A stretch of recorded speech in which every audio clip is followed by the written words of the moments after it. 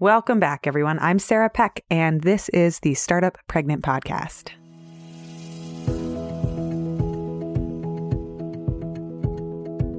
When we get pregnant, everybody talks about the baby.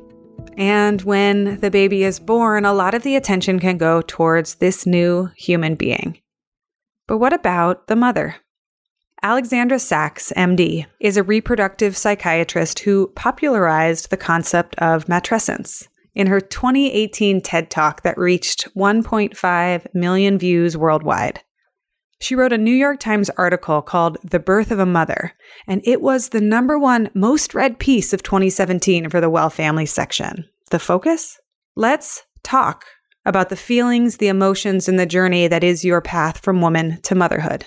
From the early days of even seeding and starting to think about the ideas of motherhood and what they mean to you, to the experience of being pregnant, all the way through the feelings and complex emotions that come with being a mom. Alexandra Sachs is the co-author of a new book, What No One Tells You, a guide to your emotions from pregnancy to motherhood. The book addresses questions like, even after months of trying, is it normal to panic when you find out that you're pregnant? Is it normal if you don't feel love at first sight with your baby? What about fighting with your parents or your partner? Is that normal? Is it normal to feel like a failure if you're breastfeeding? And what about if you feel totally overwhelmed and zonked by mommy brain? Is that normal? They say yes, all of this is normal. All of these emotions and experiences, normal. In the book, 2 of America's top reproductive psychiatrists reassure you that the answer is yes. What they do is they provide a psychological and hormonal backstory to these complicated emotions that women can experience. And they show why matrescence is so natural and normal. This idea of the birth of the mother is a time when it can be as stressful as transformative as adolescence was. In today's episode, we get to have her on the show, and we talk about the bliss myth, the myth that mothers should feel bliss and only happiness and joy. We talk about why it's important to understand and hold that we can feel multiple emotions at the same time. We also chat about why it's not necessarily an easy fix to resolve emotions. Sometimes we just need emotions to take their own time. And she shares the concept of the bad mom and why it causes us all to scurry and try to be perfect. And we also talk about the concept of the good enough mother, popularized by psychologist Winnicott, and how this idea of the good enough mother might help us relax and relieve a little bit of the pressure. Join me in welcoming Alexandra Sachs to the podcast. I can't wait to have her on this show. Let's get started. Welcome to the Startup Pregnant Podcast, where we talk to creative leaders about what it means to be an entrepreneur and a parent. I'm your host, Sarah K. Peck. This episode is brought to you by Splendid Spoon, a meal delivery service that has been really wonderful while I have been postpartum after baby number 2. As you probably know, one of the things that can be really hard to do as a new mom is finding enough high quality, good, nutritious, nutrient-dense foods to eat when you're super hungry and busy with all the things that you have to do. That's why I was so happy when Splendid Spoon reached out about being a referral partner. They make soups and smoothies that are ready to eat, nutrient-dense, and plant-based. Startup Pregnant listeners get $50 off your first delivery with the link splendid.to/startuppregnant. That's splendid.to/startuppregnant. I'll put the link in the show notes so that you can get $50 off of your first week of delivery. And a couple of notes about the service, just because I've used it and I love it. Number 1, it's really easy to cancel or pause your weekly membership, which I find more and more so important for services that I use. If you make it really hard, no bueno. And lastly, for full transparency's sake, I eat way more food than these soups and smoothies provide because I'm a breastfeeding, hungry, big, athletic human being, but I still find them really useful. I usually have them in between breakfast and lunch as a power snack, or I have the smoothie when I'm recording and I don't want to have like lots of chewing sounds in the background, but I don't have time to make a meal. So they have been perfect to have in my fridge and use, and I really love them, but I would not say that they replace meals. At least they don't for me, and I don't know if they will for new moms, but they have been really wonderful food sources. I would really love to know what you think if you try it and how it works for you. That's Splendid Spoon. And if you go to the link splendid.to/startuppregnant, that's how you get your discount. All right, let's get on with today's episode.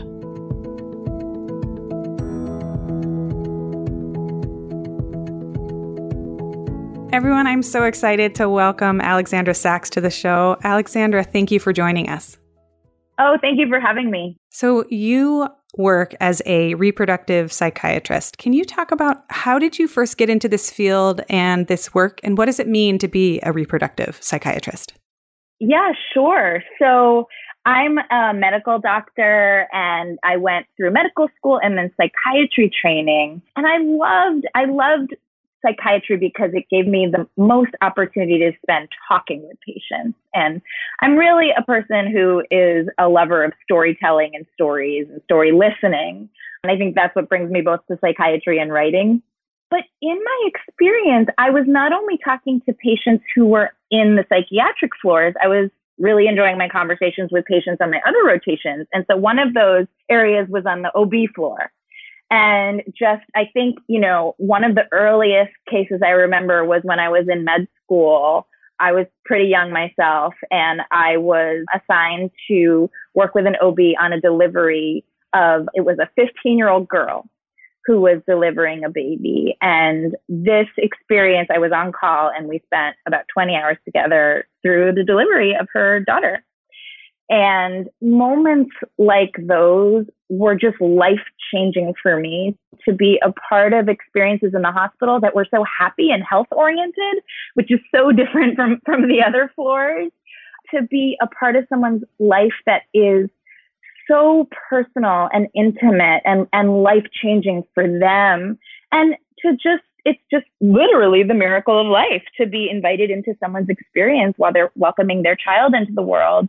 I just fell in love with it. And then, learned about this area of reproductive psychiatry, which is sort of the intersection between OBGYN and psychiatry. So the opportunity to speak with women about their emotions really just felt like my home. I always had a political interest in feminism and in women's issues. I worked for a violence against women organization.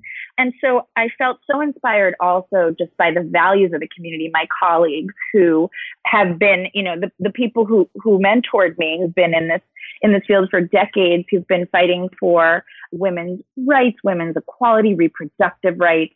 And I was sort of ushered into an era of reproductive psychiatry when we were sort of trying to expand education and advocacy around postpartum depression. And so the area that I was trained in initially was in how to advise women about things like, is it safe to take my Prozac during pregnancy? Or what do I do if I'm feeling depressed when I have a new baby?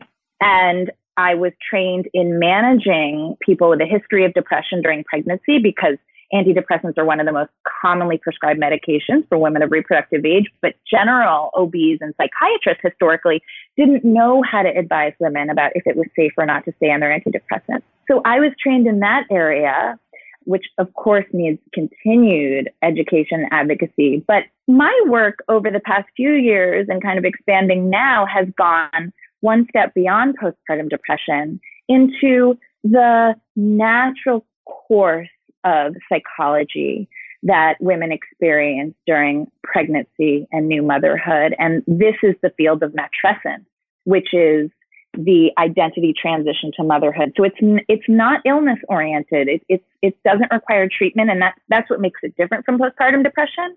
But I still think that we need to do a better job educating women about what sorts of psychological experiences they're going to encounter during pregnancy and new motherhood that's based on identity shifts and hormones and relationship changes and body changes. And all of those changes run the gamut from blissful and the best day of my life, which is what I think we hear about already, to anxiety provoking and guilt inducing. Those are also natural and normal feelings and psychological phenomenon that women experience. And going through that diversity of emotions doesn't necessarily mean that you have postpartum depression at all. It's natural to the course of matrescence. So that's the heart of what I'm doing right now as a reproductive psychiatrist. You bring to this phrase to light, matrescence, about the shift and transition to motherhood. You've been on the TED stage talking about it. You wrote a piece for the New York Times called The Birth of the Mother. Can you talk about what matrescence is and why you brought it forward in our cultural lexicon? Yeah, absolutely. And right now, the matrescence educational movement is being directed into a book that I co-authored with Catherine Berndorf that's called What No One Tells You. And my podcast, Motherhood Sessions with Gimlet Media, those are continuing on the matrescence conversation that really was started with that New York Times article, Birth of a Mother for Me. Matrescence sounds like adolescence. And it's a phrase that was coined in 1973 by an amazing woman whose name was Dina Raphael. She was a medical anthropologist. And she's also credited as being one of the first people to use the word doula. So she was really ahead of her time. And she wanted to find a way to talk to people about how this is a transition in life. And its body changes, its hormone changes, and its identity changes. And we understand that that's what teenagers go through. That's what the word adolescence means to us. We associate, when we think of adolescence, we think of phrases like awkward, we think of pimples, we think of an in-between liminal state, not quite a child, but not quite an adult yet. Now, matrescence is the arc of what this is like for women when they're going from their lives before motherhood into motherhood. And it captures a very same phenomenon that adolescence captures because it's both body, hormone, and identity. It's all of those. So matrescence is the natural identity transition into motherhood. And just like adolescence, we don't pin it down and describe it like a science. We talk about things like late adolescence, which describes maybe people in their late 20s who are still living with their parents. We talk about that in psychology right now, the late adolescence. So adolescence isn't only for ages, 13 to 21. We think of it as sort of a case-by-case basis for how the transition impacts you. And the same is true for matrescence. So for some women in their contemplative years, when they're thinking about their family planning, do I want to be a mom? How do I want to factor that into my life? What am I observing about other women I'm seeing as role models? So that might be the beginning of your matrescence story.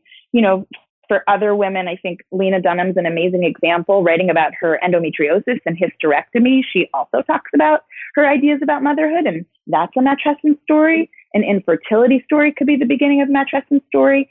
And then matrescence, we follow through pregnancy, through new motherhood. But, I talk to women about their matrescence. My work focuses right now on pregnancy in the first year of motherhood, but there are so many moments where things get stirred up, in the flying the nest years when children leave home and maybe move out to go to college. That may intersect with a hormonal change in a woman's life too, as she's nearing menopause. So there are other moments other than pregnancy and new motherhood that are part of the matrescence story. But the advice that I'm really zeroing in on is the months of pregnancy and the first 12 months of motherhood, because it's just a natural beginning place, because it's a particularly high stress time because the level of responsibility for caring for a newborn is so high, and the hormonal transition during pregnancy is so intense. This book that you've written, What No One Tells You, A Guide to Your Emotions Through Pregnancy and New Motherhood, I think one of the major themes that I see is this idea of normalizing all of the emotions that you and the experiences of this journey through pregnancy or infertility, and through all the different ways that motherhood and parenting can look like. And yet in our culture, women are told that you have to experience only joy and contentment. You have to fall in love with your baby right away. What do you think our cultural stories of motherhood are missing or getting wrong? Or put another way, what are stories we should be telling? How did we get here? Yeah, absolutely. I love that question. I think there are multiple sort of things to think about in terms of how we got here with what I call the bliss myth. And that's not to say that moms don't experience bliss. I think they do. I think it's rare that I encounter a mom who hasn't had moments of of sheer joy in this journey. But just like in every relationship, it's not all joy. It's not all bliss. I mean, we know that to be the case for marriage. We know that to be the case for how people relate to their careers and relate to their own parents. So where did we get the concept that it was a constant single note of joy? I think it's really hard for us in our culture to learn how to understand how emotions often live in the gray.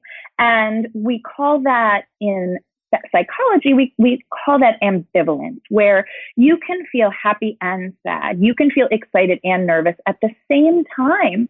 And I think it's a natural human state because our lives are so rich emotionally, and we can be both thrilled that we're becoming a mother and sad that we're leaving that sort of private, spontaneous time in our romantic lives with our partner where we were unencumbered by childcare. You can feel both at the same time. So I think we need more opportunities in our culture to talk about the gray, to talk about how all sorts of experiences and relationships aren't usually carved out into good or bad. They're usually both and that's really how human emotions work in all relationships. Now, I think it's just been scary to talk about it in terms of motherhood because one of the most negative tropes that we have in our culture is the bad mother. And we can think of examples in movies, and it's really like the most evil character, right? And we all identify with the child because we've all been children. And so we all have had moments and wounds from our childhood where we felt that we were not loved and seen in the ways that we needed. And so no one wants to enter their experience with motherhood thinking that they might be a bad mother. So I think that in the face of this, people have sort of kept hush-hush these ambivalent feelings, which are absolutely normal. Things like, I felt bored around my baby, or I wondered if becoming a mother was really the right choice for me, or if I would have been happy on a different path in life. Those are absolutely natural questions. Those questions have nothing to do with loving your child enough and nothing to do with giving your child everything they need to feel totally psychologically taken care of. But I think because this fear of falling into the category of the quote bad mother is so intense, women have not spoken up about the natural emotions that are different from bliss. And I think I take responsibility in the medical community that we haven't always done a great job educating people about the gray and educating people about all the natural emotions that won't hurt your child. It doesn't hurt your child to say, I don't always like the work of parenthood. Disliking the work of parenthood in moments is not the same thing as not loving your child. You can love your child and simultaneously dislike doing the dishes. Those emotions are totally compatible with each other, and so I think we need to do more work in the medical community. And that's really what the book and the podcast are inspired by, this mission to normalize the wide range of emotions that women have and to set examples and provide women with language for how to talk about their experience that goes beyond the, quote, bad mother, and that goes beyond, quote, postpartum depression, because these swirling, conflicting feelings are not the same thing as having a depressive episode. That's a medical condition and it's treatable, and we need more education and advocacy and research about it. But this wide, expansive, gray emotional zone is a different thing from postpartum depression. This is matrescence. I love that. And listeners, in the book, she and her co-author go through and map out pregnancy and fertility and the first, second, and third trimesters and all of the possible different emotions that you can feel, which is a lot of people might feel panic when they find out that they're pregnant and they're wondering why they don't feel happy and on and on. I felt reassured when I read the book. Good. Which is, I wanted to commend you on this because I think a lot of times talking about all of this can sometimes fall into feeling scared or overwhelmed. And I actually felt like, oh, yep, there I am again. Yep. I'm so glad to hear that. And I think, some examples of things that I think are really hard for people to talk about that are in the book are things like finding out you're having a boy when you wanted a girl and you feel secretly disappointed when you know that you should feel I'm so happy that my baby's healthy. Fearing childbirth, being terrified of giving birth. That's a common one. Feeling extremely disappointed in how your mother or mother-in-law steps in and helps or doesn't help. Feeling disconnected from your partner in this time when you maybe thought it was going to be the most bonding, cozy moment as a family. These are all absolutely common things that people talk about behind closed doors in our offices. But I think people feel very taboo about admitting in our culture. So those are the things we talk about in the book. And I hope those and other moments are the things that have specifically resonated with you as saying, oh, other people felt that way. I mean, also things like there are things even as large as miscarriage. I have patients who've told me I'm the only one of my friends who've had a miscarriage. And statistically, it's just not the case.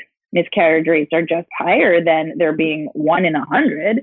And we just don't talk about the common things enough for people to know in their peer groups that they're not alone. So I'm really glad to hear that the book is sort of had that impact for you, because that's our goal. It also, I think, can help people with empathy in terms of like understanding what their friends are going through. If you have a different experience, they could be feeling all of these wild things. You have talked about this idea of the bad mother, right? Like nobody wants to be the bad mother. But you also brought up in the book this idea of the good enough mother. Can you talk about what that is? Sure. So the good enough mother is a concept that was developed a long time ago by a British pediatrician who was also a psychoanalyst who worked with children, whose name was Donald Winnicott. And he observed this generations ago, that women felt a certain pressure to be perfect, right? And that was impossible. That you can only be a human being with your child. You don't have the option to click into being a superhero because you're just human. And how do we identify what it means to be human? It means that you're imperfect. It means that you're an organic living thing that is unpredictable, that makes mistakes, that has to just do their best from moment to moment. And he saw that there were basic things that babies and children needed and that were essential. And we kind of know what they are. They're obvious. They're just a foundation of love, feeling love, basic things like food and shelter and safety, basic ingredients where if you don't have them, we worry about kids. We worry about attachment. We worry about neglect. But if you have them, if you're in a loving home where your basic needs are met, that is the foundation, the recipe for growing up to be a psychologically healthy person. And you don't need a perfect mother. And, our current understanding with things like helicopter parenting or snowplow parenting have even led us to understand that when we strive to be perfect mothers, it can actually have a harmful effect on our children because we may interfere with their growth and resiliency if we're always at their beck and call, preventing discomfort, preventing struggle. It may interfere with their learning process and ability to develop and grow. And that may actually be a problematic approach to parenting. So we can't be perfect. We're humans, not robots. And the good news is, in order to raise a great, healthy, emotionally sound, happy kid, you don't have to be perfect. That's what the good enough mother is all about. Oh, it's such a relief in our household. My partner and I are always just being like, good enough, and shrugging when we can't execute everything because we just can't. We cannot. So I love this. Right. And also just know, I think these moments are so hard for us to accept when we have to recognize how little is out of our control. Like, let's say you planned this great day where you were going to take your kids to the park and then you were going to have an opportunity to read this book and then maybe eat some healthy food. And let's say that day goes off the rails. You're stuck in traffic and you only have snacks in the back seat and you spend several hours stuck together in the car and you're feeling that you failed. But we don't know that that's a moment where your child is actually getting less. That could be a moment where you use the resources you have in the car to come up with some extremely creative form of play where you can sort of share in an adversity together and teach how you can sort of make lemonade out of lemons, that could be a memory that your child walks away with as like a great day. But if it doesn't stick with your plan and you walk away feeling like you failed and say good enough, it's great to reassure yourself, but also know that, it's not always bad when things are unexpected. It's not always, when things don't go according to plan, it's not always a lesser version for your kids. I love that. I love knowing both that all of these emotions, this broad spectrum range, like you can find out that so many of them are actually quite normal and common. And then also that there's so much beyond our control. I want to ask you about metabolizing emotions, though, and how to process them. Because, I have a new baby that is 6 months old. And one of these nights here recently, he was crying. And I was like, well, you're fed, you're this. I don't know. And I found out in the morning that he had a poopy diaper and I just hadn't checked. And I felt like a terrible parent. And yet he's going to, in the long run, be absolutely fine. There's a little bit of diaper rash. He'll be okay. But I still have the residue or the emotional hangover, and it takes me longer to process it ostensibly than him, although he's not speaking, so I don't know. How do you deal with, or how do you help people with metabolizing the emotions and dealing with the feelings?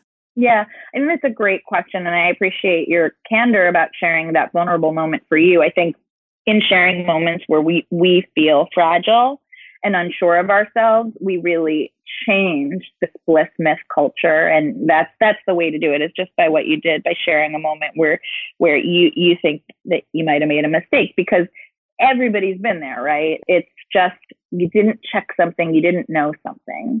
And how do you forgive yourself? I think it really goes back to this issue around control. And I think it's about kind of reminding yourself in a way that's sort of humbling in the universe that you're not all knowing and all seeing. You're just not.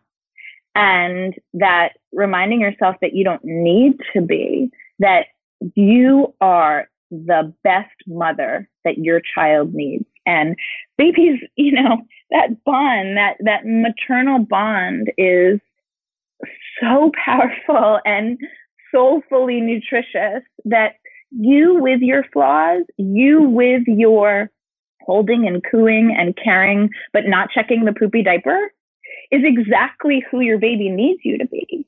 And that accepting yourself, that who you are today is truly the person your child needs most. That if you were replaced by someone who checked that poopy diaper, that your baby wouldn't have you. And that bond is more powerful than anything else.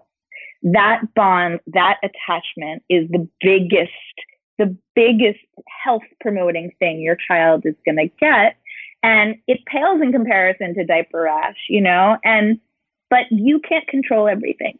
You're the best mom your baby needs, but you can't control everything, including your own human ability to read situations. Sometimes you're going to be tired and you're going to forget to bring an extra bottle, or you're going to forget to check the diaper. But that's a moment of your humanity peeking through. And that's a moment to remind yourself in a humble way, I'm just a person, but I'm the best person my child needs as their mother. If you replace me with a robot, that would not be better for my baby. My baby needs me, warts and all. And I think, this begins with a poopy diaper, but, later on in life, where it's a moment where you maybe lose your cool, and let's say you're in traffic and you yell at another car, and then you have a moment of shame and regret. Oh, I don't want to show that example around my children of being someone who loses my temper. It's being imperfect around your children gives them the example that they too are allowed to make mistakes, that they don't have to feel shamed and self-critical when they catch themselves in human moments of making human errors. And that part of psychological health is acknowledging, admitting I made a mistake, and figuring out how you can learn from it and grow. And we call that grit. And grit is one of the most important things you can teach a child that will help set them up for future success. It's really tolerating moments of failure and not beating themselves up and using it as a growth opportunity. So yes, today it's a poopy diaper and your child may not learn from it. Though in truth, moments of physical frustration do in limited quantities are part of how babies grow and learn how to self-soothe. But over time, giving yourself permission, accepting that you're this imperfect human who's there to raise your kids is going to allow them to love themselves when they recognize their own human imperfections. And that is really important for preventing things like depression, like, destructive self-criticism that can be oppressive to children when they get the message, oh, we're all perfect in this house. I'm a perfect mom. I always check diapers. I always prepare in advance. And you should too. And what happens when a child encounters their own imperfections and has to face that, So it's really just leaving space for your own humanity, which is a very important example for your children. So bringing this even to a more cultural point of view or like social point of view, you mentioned how complicated the emotions can be. People can feel multiple things at the same time. And one of the examples I remember from the book is somebody who finds out that they're pregnant, but was dealing with either infertility or pregnancy loss beforehand.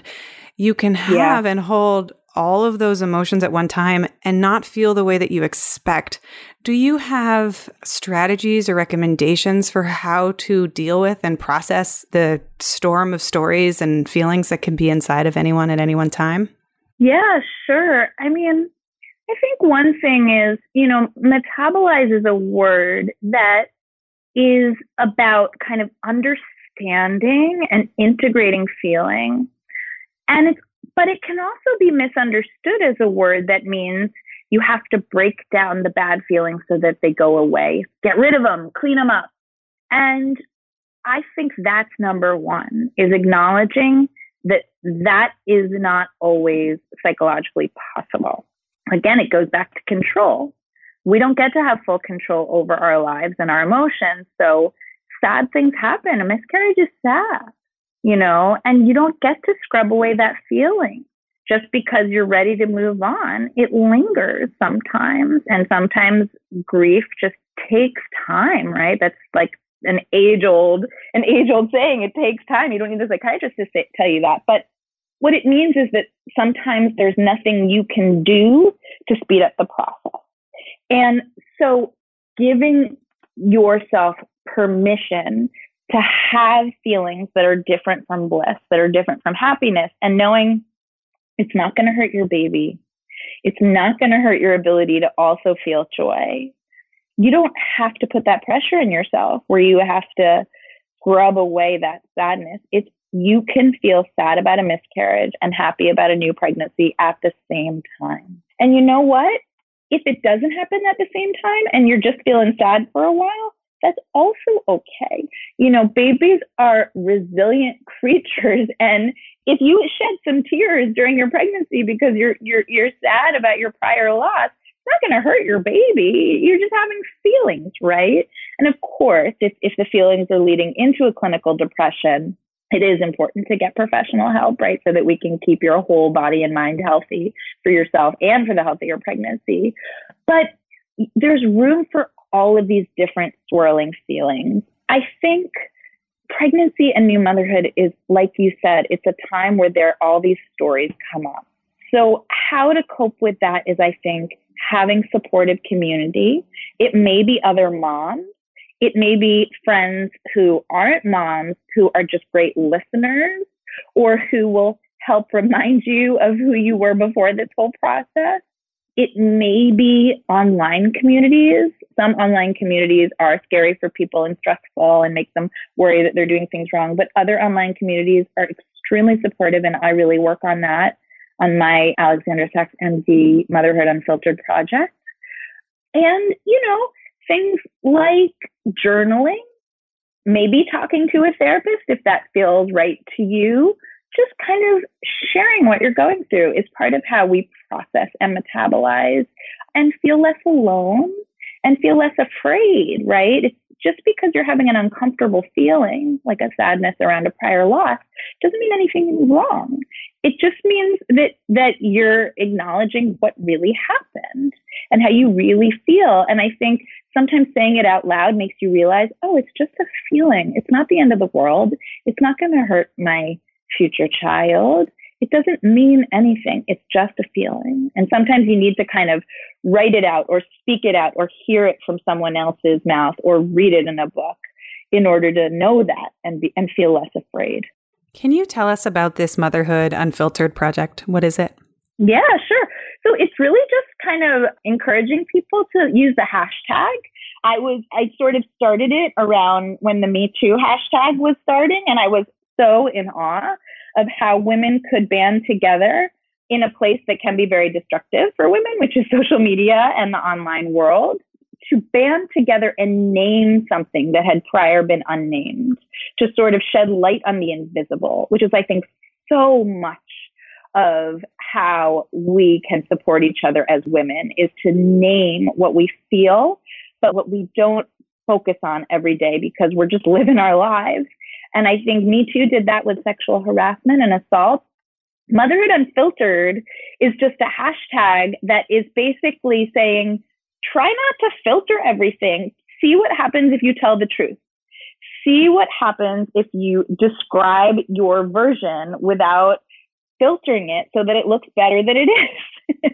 Because I think that's what we do on social media for everything. But it's a big part of what we associate with, the baby shower and everyone smiling in the photo as if no one in the family is fighting, or your birth photo with looking glowing as if you're not also kind of in pain from your stitches. You don't have to hide the gray.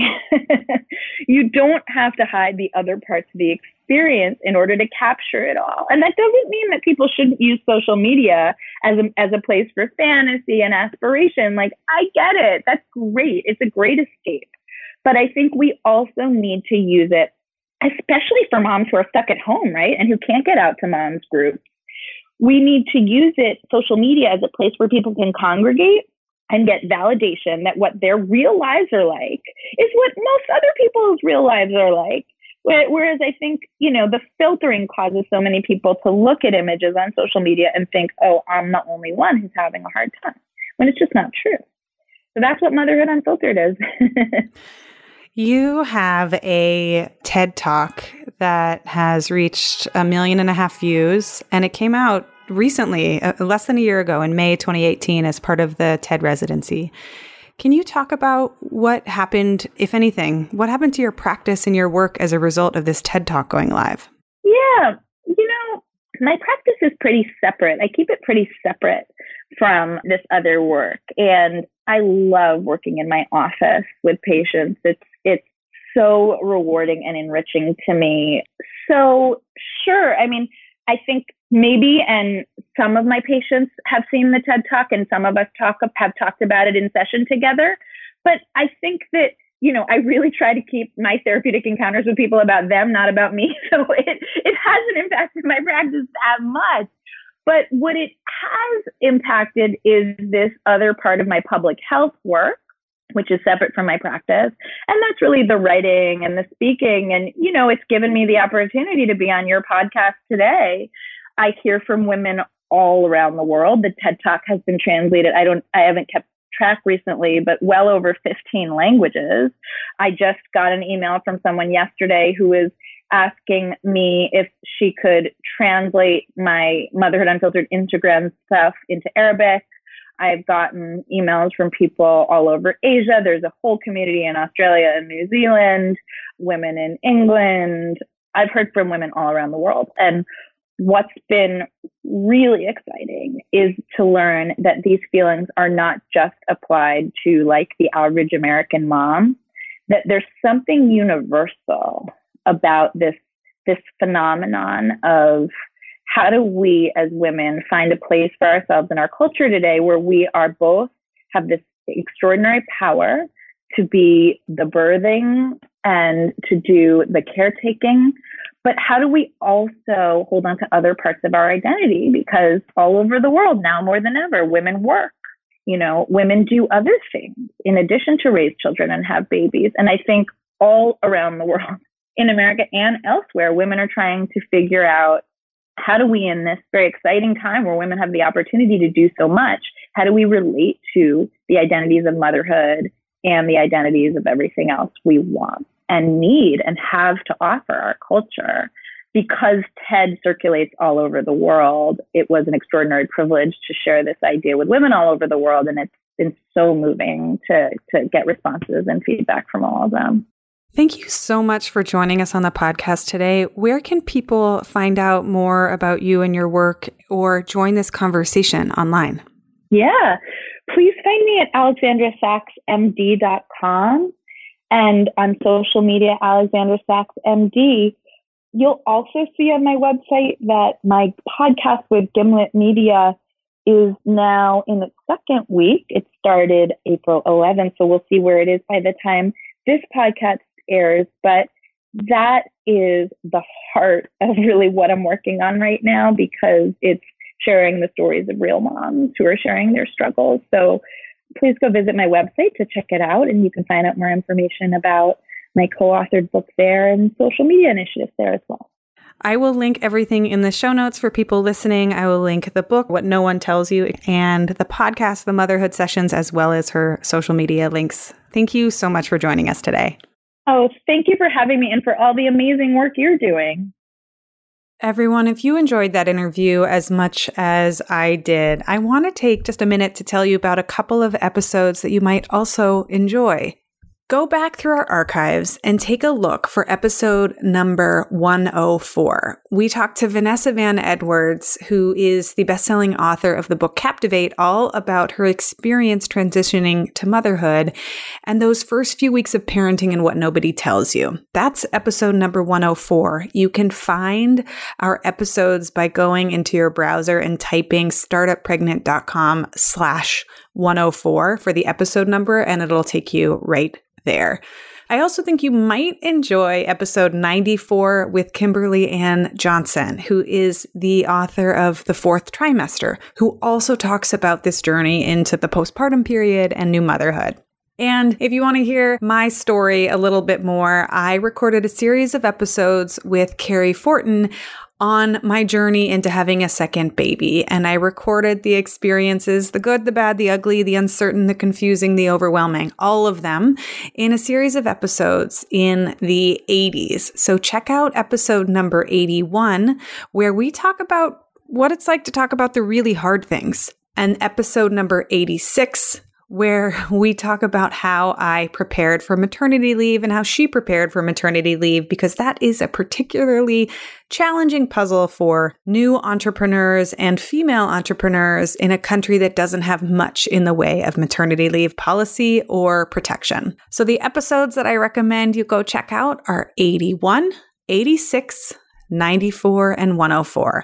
If you are a longtime listener and you've been listening to them straight through, then I will see you on the next episode.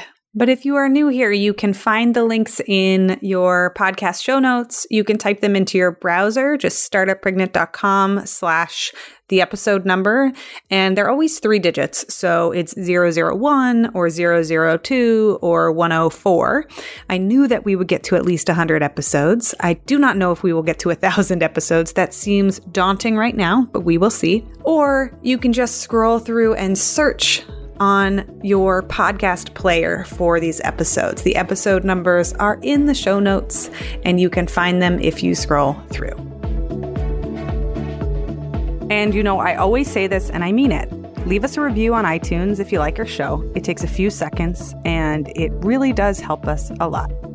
If you want more of what we're talking about, go over to startuppregnant.com and get on our email list. We send out a weekly newsletter with time-saving tips for parents and entrepreneurs. And I always include a weekly gadget or tool or something awesome that we've stumbled upon to help make your life just a little bit easier. And as always, you can reach out to us at hello@startuppregnant.com. We love hearing from you.